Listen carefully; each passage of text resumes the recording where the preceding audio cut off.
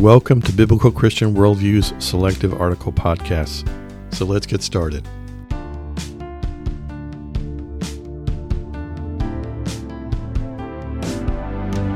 Today's podcast is entitled Public Endorsement of a Biblical Christian Worldview at the First Thanksgiving National Holiday. In 1863, then President Abraham Lincoln was finally persuaded to declare a national Thanksgiving holiday. His wife and many others had been pressuring him for some time to set aside a day to celebrate America's accomplishments and as a distraction from the divisiveness created by a raging civil war. The following that I'll quote is a full transcript of Lincoln's speech that began a tradition still celebrated today. Thanksgiving remains a day to be thankful. However, in large part, our focus has shifted away from the God of all creation to our own efforts as the source of blessings. Let me read that proclamation and emphasize or point out those sections that are based on a biblical Christian worldview. So I'll begin, quote, "The year that is dawning toward us, it's close and has been filled with the blessings of fruitful fields and heartful skies.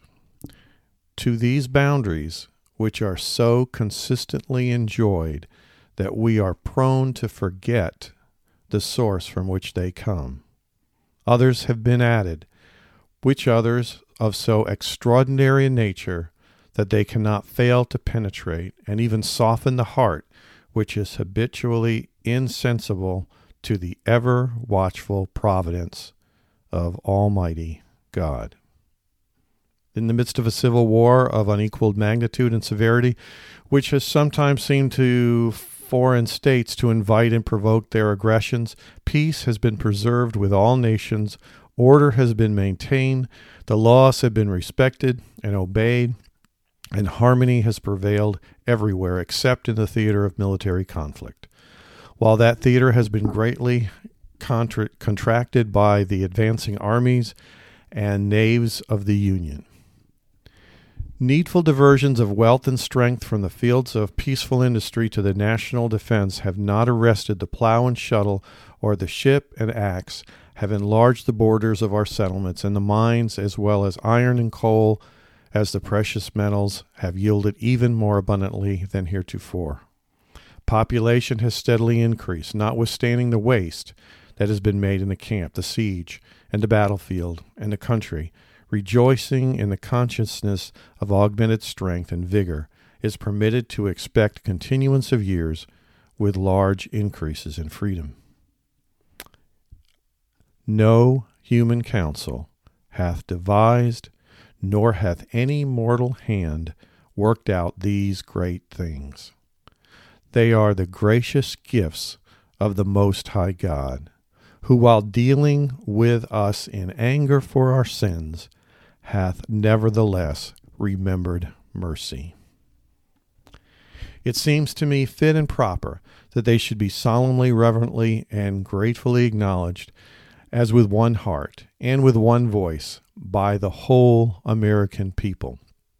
I do therefore invite my fellow citizens in every part of the United States, and also those who are at sea and those who are sojourning in foreign lands, to set apart and observe the last Thursday of November next as a day of thanksgiving and praise to our benevolent and beneficent Father who dwelleth in the heavens.